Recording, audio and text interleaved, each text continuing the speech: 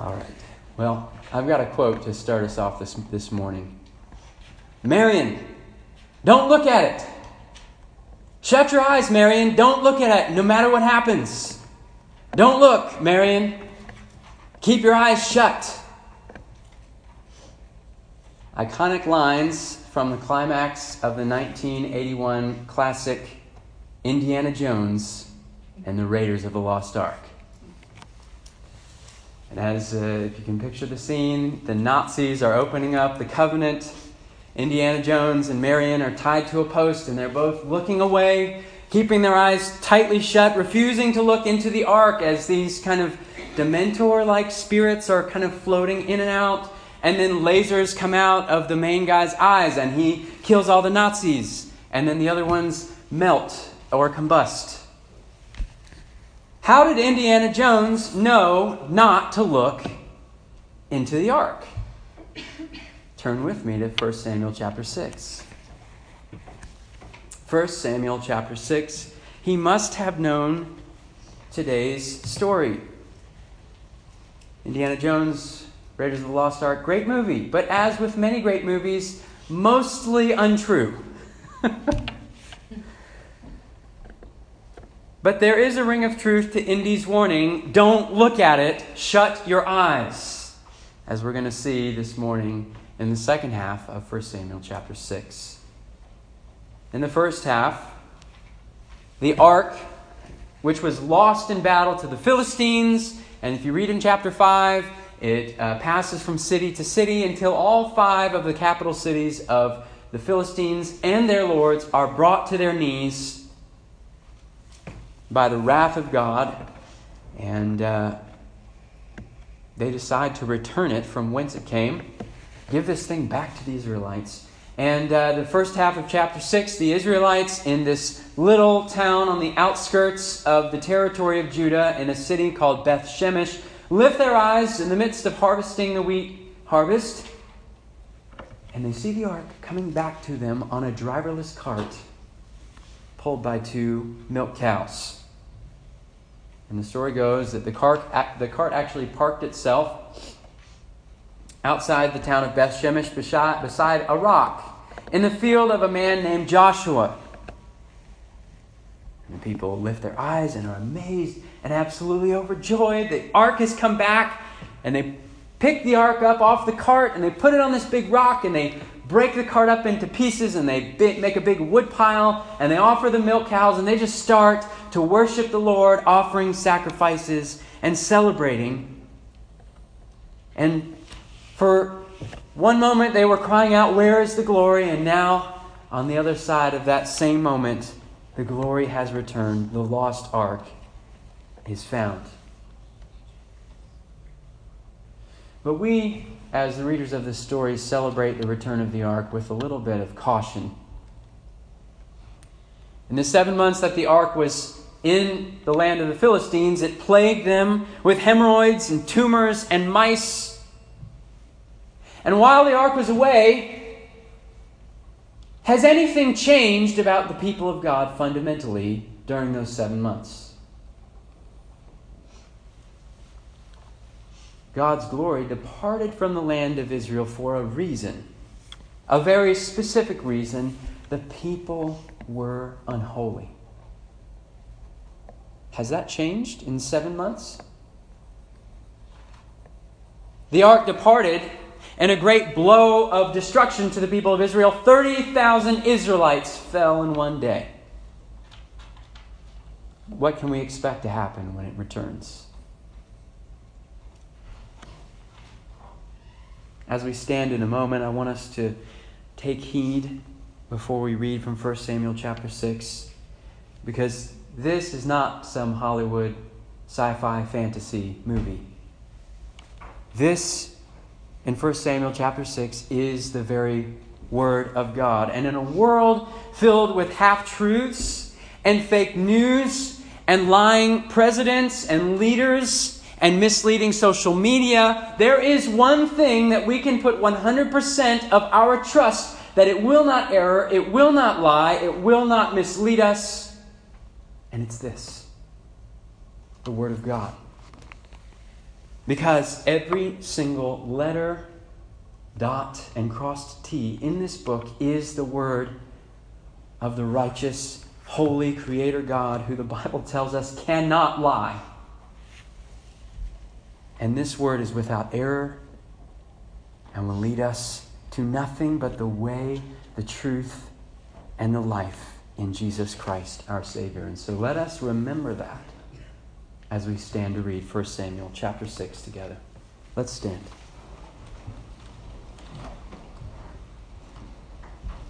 Beginning in verse 17.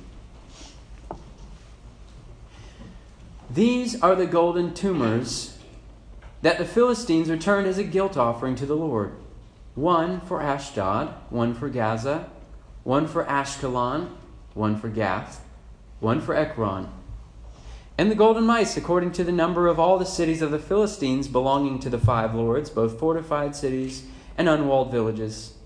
The great stone beside which they set down the ark of the Lord is a witness to this day in the field of Joshua of Beth Shemesh. And he, that is the Lord, struck some of the men of Beth Shemesh because they looked upon the ark of the Lord.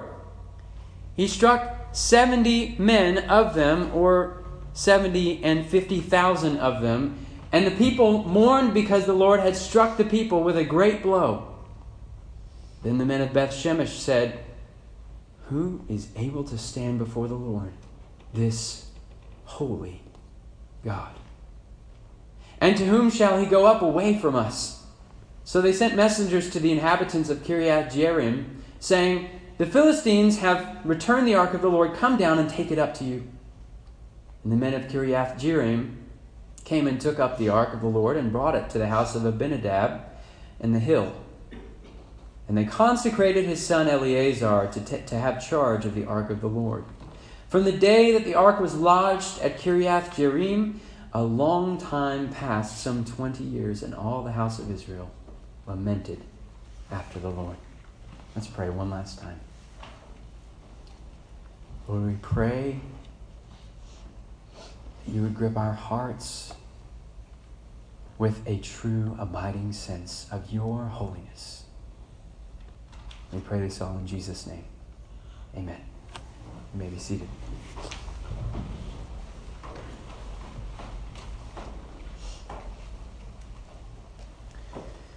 This morning's narrative serves several different purposes.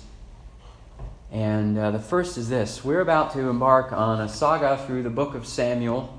And if you were to continue to read the book of 2 Samuel, of which the great enemy, the tormentor of God's people, over and over, chapter by chapter, event by event, is the Philistines. And before we enter into that great conflict between the people of God and the Philistines who live along the coast of the Mediterranean, we see here, before that all begins, number one, that the Lord can destroy the Philistines in an instant if he wants. The Lord is making that abundantly plain before we enter into this story over the next several chapters and even books. But secondly, the Lord is showing that he is the Lord of the Philistine lords and the king of the Philistine kingdoms. Long before the Philistine giant that we know by the name Goliath comes thudding into the picture in 1 Samuel chapter 16 with his terrifying weapons and hulking muscles and ungodly boasts, we have already read 1 Samuel chapter 6, where the Philistine lords have had to admit that they are nothing more than golden tumors, golden hemorrhoids in the eyes of the Lord. And their great kingdoms are nothing more than little mice colonies in the presence of the Almighty God. The Philistines are nothing to fear, not even their giants. So, the final thing that we recognize as we head into the rest of the book of 1 Samuel is that if the Philistines continue to exist and afflict the Israelites, it must be for some sovereignly good purpose that the Lord has for his people. So the question this morning is, what sovereignly good purpose does the Lord have for his people? And I think the answer to the question this story gives us is holiness. The point is this: holiness. And so we're going to explore that in three different ways this morning. Number one, holiness is the plague. Holiness is the point. And thirdly, holiness is the plan. So the ark first dealt a great blow to the Israelites, felling 30,000 of them back in chapter 4. Do you remember that? Those of you who are here, they went, they looted the house of God, carried the ark out into the battlefield, and 30,000 Israelites wiped off the face of the earth. Then it fell countless thousands, we're not told how many, Philistines in all 5 of their capital cities as it passed from the hands of one Philistine lord to the next. And now upon the ark's return, the plague returns with it. In some of your Bibles, 1 Samuel chapter 6, verse 19, it might say that the Lord struck 70 men. Some of your Bibles might say that 50,000, 70 men were struck. Some of your Bibles might say 70 men and 50,000 men. I think our blue Bibles in the pew, if you're using one of those, says 70 men, but then it has a footnote, and it says, the Hebrew actually says something like 50,000 and 70 men. And what's going on here is not that the Bible has errors, it's that all of our translators are trying their best to understand what's actually really an awkward rendering of a number in the original language. And I think the best understanding of verse 19 is this: and he struck some of the men of Beth Shemesh, for they looked at the ark of the Lord, and he struck some of the people, 70 men, 50,000 men. So the idea then is that 70,000 specific men of the little town of Beth Shemesh, which most assume probably couldn't have had 50,000 members in it, were struck. But then the plague spread to all the rest of the people. And 50,000 of the rest of the people were killed. What is clear is that the plague has not diminished in its veracity or violence at all since it departed the land of Israel and has now returned. Verse 19, the end says, the Lord had struck the people with a great blow. The Lord struck them with a great blow, 30,000 fall. The Lord strikes the Philistines with a great blow, countless thousands. Now the ark returns, another great blow, possibly 50,000 and 70 more men dead. And the question I want to ask is, well, let's retrace our steps here. Where did this plague get started? What was the action or the event or the activity that kicked all of this death off in the first place? If we retrace the narrative back to its source, wasn't it when they took the ark out of the house of God? Wasn't that when the blows started to fall? Number one, holiness is the plague. There is a reason why there is an outer fence to the courtyards of the house of God. There is a reason why there are curtains around the ark. There's a reason why there's an even thicker curtain that separates the holy place from the most holy of holies. There's a reason why every time the ark was moved in the history of God's people, they laid that giant curtain over the ark. In fact, there's a reason why the Bible instructed them to lay curtains over every single thing inside the house of God before it was moved in the sight of the people. Numbers 40:20, they shall not go in to look on the holy things even for a moment, lest they die. Those curtains were protecting the people of God from His holiness. Holiness is the plague. Exodus 33:5. You are a stiff-necked people. If for a single moment I should go up among you, I would consume you. Holiness is the plague. It doesn't matter whether you're an uncircumcised Philistine or a circumcised Jew, whether you're a drunken heathen or a church-going Sunday school teacher. If for a single moment the holiness of God should come to be among you, it would consume you. Why? Well, the Philistines at least were smart enough to figure out the reason why. Look at verse 17. These are the golden tumors that the Philistines returned as a guilt offering to the Lord. Why does the holiness of God consume them? Because of their guilt. Holiness is a plague because of our guilt. And we're not talking about, feeling guilty as in the sense of shame that you feel and that we just need to not feel guilty anymore and that will fix our problem. We're talking about guilt as in being guilty of breaking the law of God. The law of God is what makes us holy, and it's the law of God that makes us guilty. And our guilt in disobeying the righteous, holy, perfect law of the righteous, holy, perfect God is what makes us guilty and is what makes His holiness a plague upon us. On the day that you stand before the holiness of God, I wonder what you will offer up to Him for your guilt, for your law breaking. All the religions of this world are just like the Philistines. They're just man's best guess. That's the thing. When you read the Philistines and they're trying to figure out how to make this plague leave the land, they say, perhaps, maybe, our best hope, we'll try this out. Maybe it'll work. Islam sets up a law, and in the end, you earn a beautiful golden hemorrhoid that you get to go offer to God.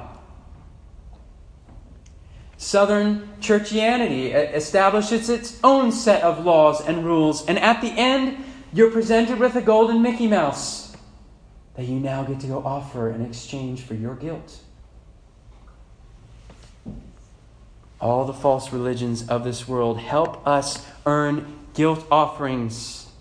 All these things that we hope somehow will displace our guilt before the holiness of God. Do you think that a golden hemorrhoid will do it for you? How about a golden mouse?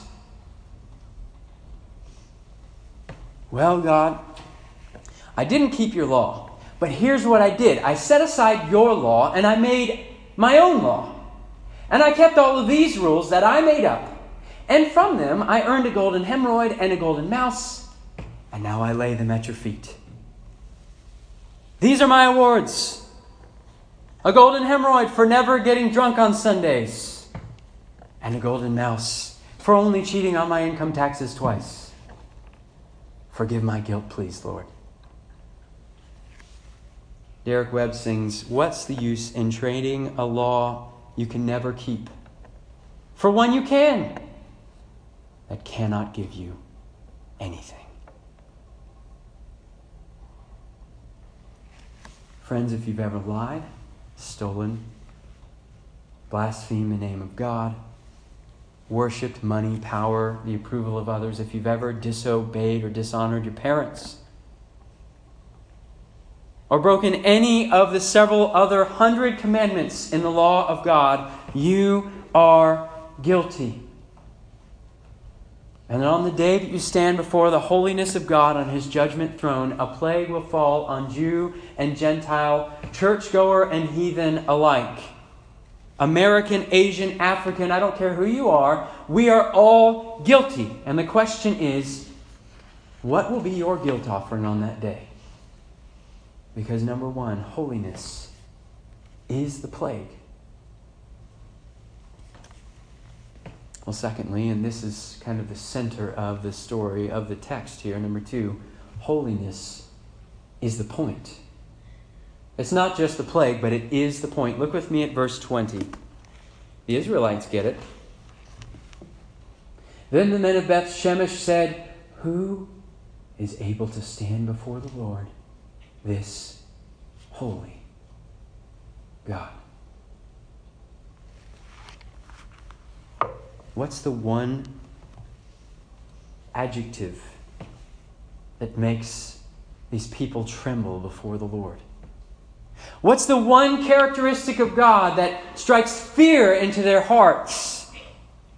What's the defining trait that they ascribe to this God? He is holy.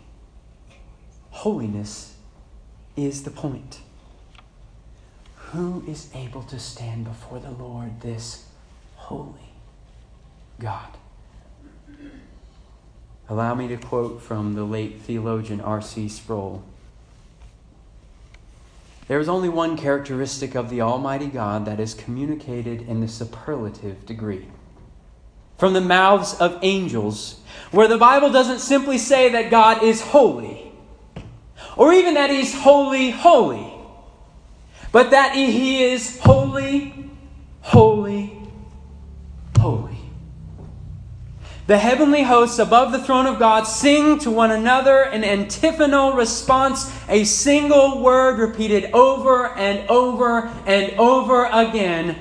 Holy, holy, holy.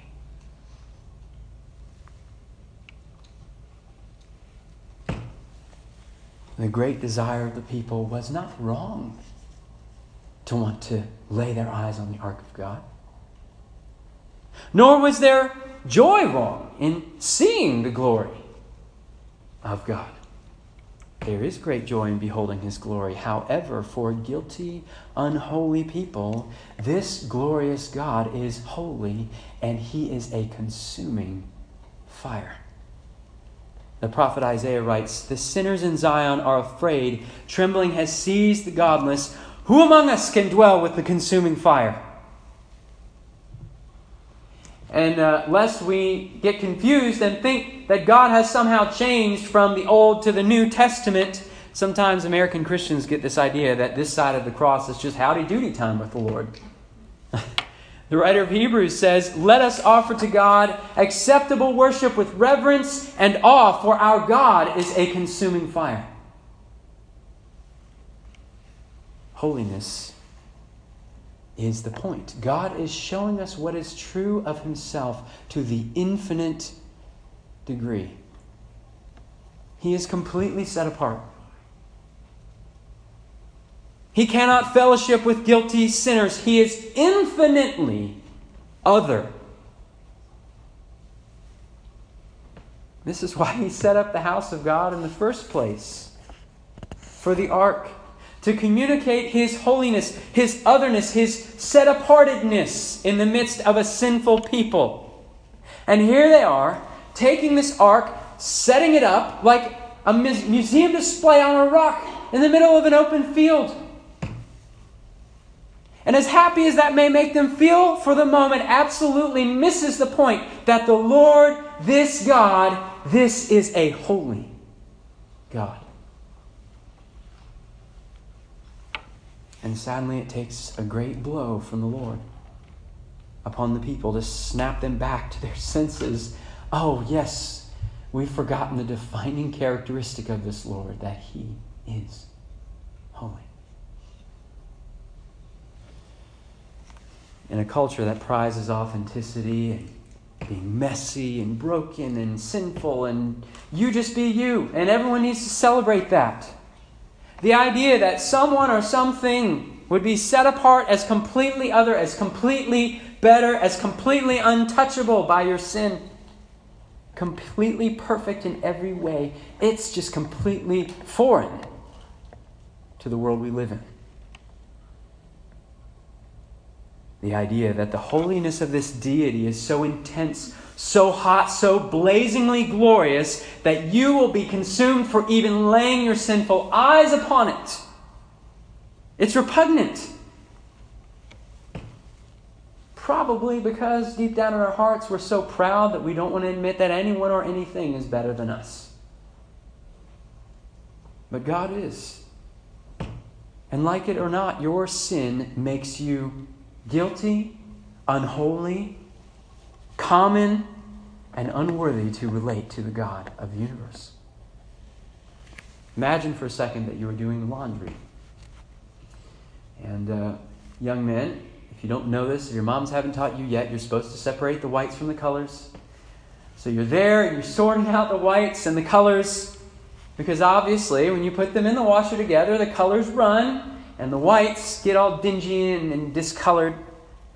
So imagine you're doing the laundry and accidentally a brand new red sock makes it into the load with your best linens. But when they come out of the dryer, you're surprised to find that the whites are glimmering, brilliant white, brighter than they've ever been, and the red sock is a pile of ash and lint in your lint trap. That is the holiness of God with our sin. Yes, we are all sinners. Yes, we are all a mess. Our culture, though, sees that as something to celebrate.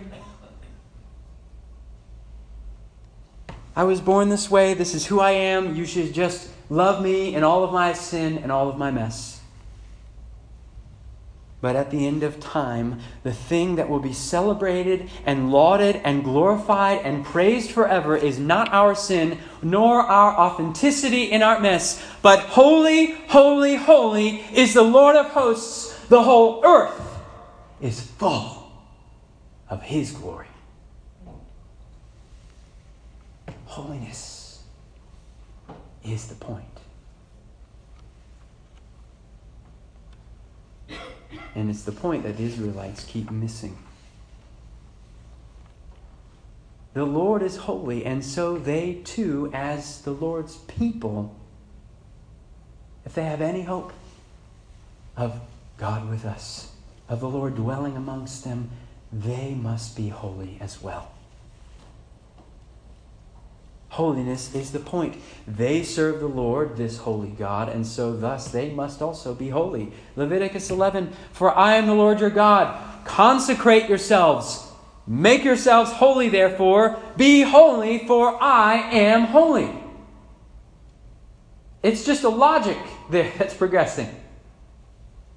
Be holy, because that's who I am. And how has God intended to make them holy? Verse 40 of Numbers 15, "So you shall remember and do all my commandments and be holy to your God."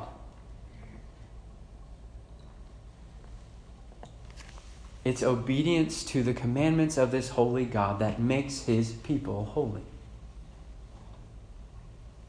But who among us is able to keep the whole law of God? James writes, "For whoever keeps the whole law but fails even in just one point, you break even one of those hundreds of commandments, you've become accountable for all of it." So now, holiness presents us with two dilemmas. Number one, holiness is a plague, and so we need a proper guilt offering for the sins of the past, of the disobediences and the ways we've broken His law, if we can ever hope to stand before the glory of God and His holiness not consume us. But secondly, holiness is the point, but how can we be perfectly holy like God? Which brings us to the final portion of today's story. Not only is holiness the plague, holiness is the point, but holiness is the plan. Look at verse 21 with me. "So they sent messengers to the inhabitants of Kiriath Jearim, saying, 'The Philistines have returned the ark of the Lord. Come down and take it up to you.' And the men of Kiriath Jearim came and took up the ark of the Lord and brought it to the house of Abinadab on the hill. And they consecrated his son Eleazar to take charge of the ark of the Lord. From the day that the ark was lodged in Kiriath Jearim, a long time passed, some 20 years, and all the house of Israel lamented after the Lord." So the grand experiment is over. It was a joyful notion to think that the glory of God could just dwell in the open air, on a rock, in a field, and all the people of God could just be priests to God and make their own offerings and come before His holiness with joy and excitement and not be cut off from His holiness. But the people had no proper offering for their sins, and the people still couldn't perfectly or even close to perfectly obey. So they pack up the grand experiment and they go back to the old way of doing things. They throw a curtain over the ark. They appoint one man, consecrate him, set apart. Literally, the word there is they make him holy. They made holy Eleazar, and they gave him charge over the ark. And we're right back where we started before 1 Samuel chapter 4. One singular priest given charge over the ark of God. One man among all the men of the earth allowed into the presence of the holy God, and the rest of the people cut off from ever seeing His glory. And it's at this point that we've reached a fork in the road. Either we remain unholy and die in the presence of God, or we somehow have to become holy and live. Either we remain unholy and die in the presence of God, or we become holy and somehow live in His presence forever. Those are the only two options. Because God is holy, He's not going to change. So we must, or rather, to put it more properly, He must change us. He must make us holy. Number 3, holiness is the plan. Friends, there's only one being in this entire universe, in all the heavens and the earth, who is holy like the Lord our God. And it's the Lord our God. He's the only one who's holy like the Lord. The Lord alone is allowed into the glorious presence of the Lord. And so it's the Lord who somehow must come to our midst and make us to be holy just like Him. And that, brothers and sisters, is why the Lord our God had to become man. That's why Jesus Christ had to come in the flesh.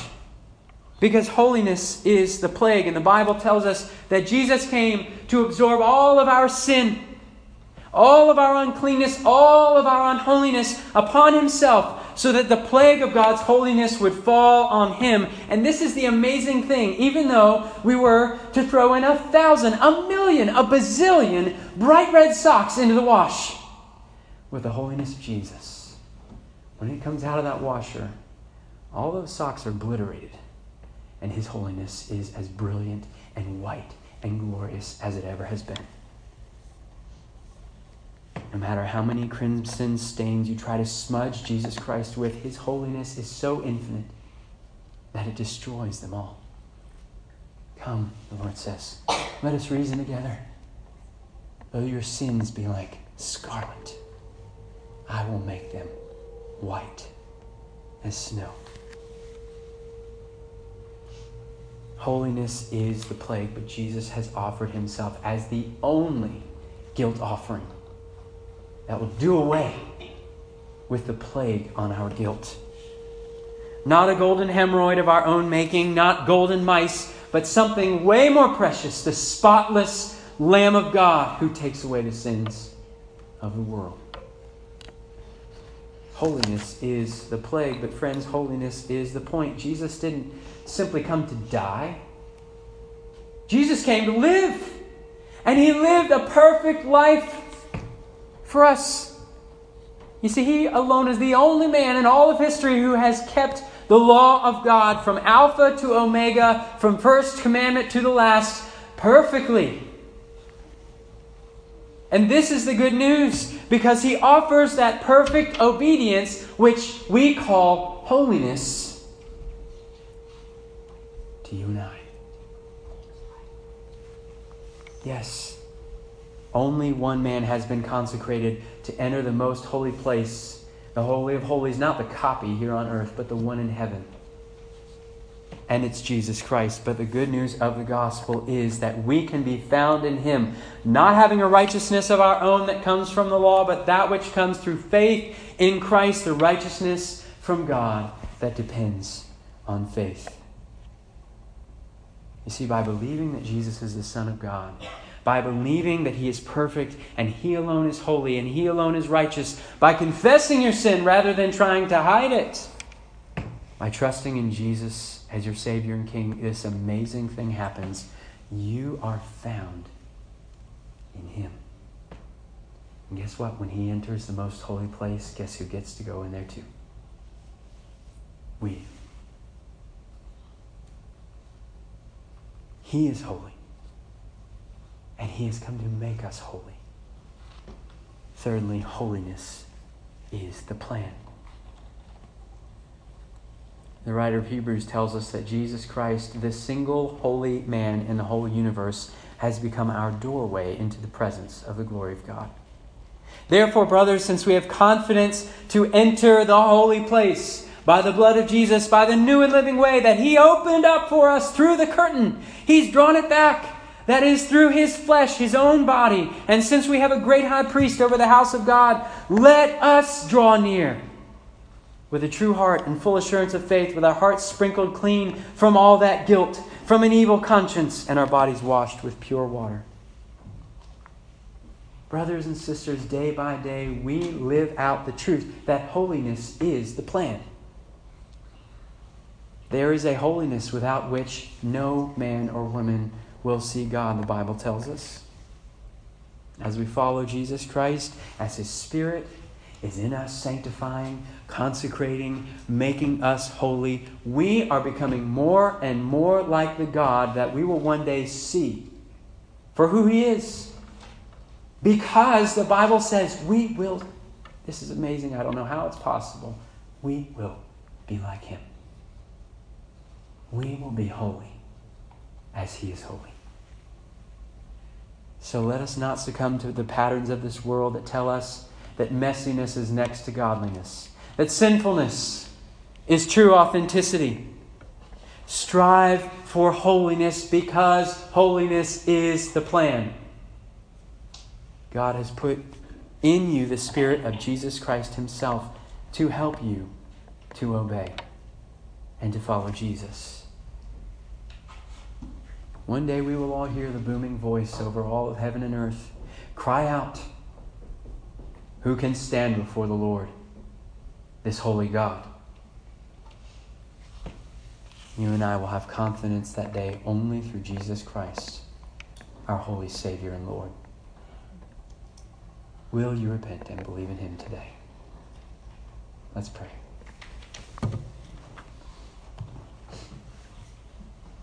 God, we thank You that You are so holy that our sin is obliterated when it comes into contact with You. Lord Jesus, we thank You for Your might and power, that although You absorbed all of our unholy uncleanness on the cross, You left it behind in the grave, conquered forever, sent away as far as the east is from the west. Lord Jesus, we pray, help us to put our lives into action, that we would live according to the plan, that we would seek to obey and follow You in holiness and righteousness and truth. We pray this all in Jesus' name. Amen.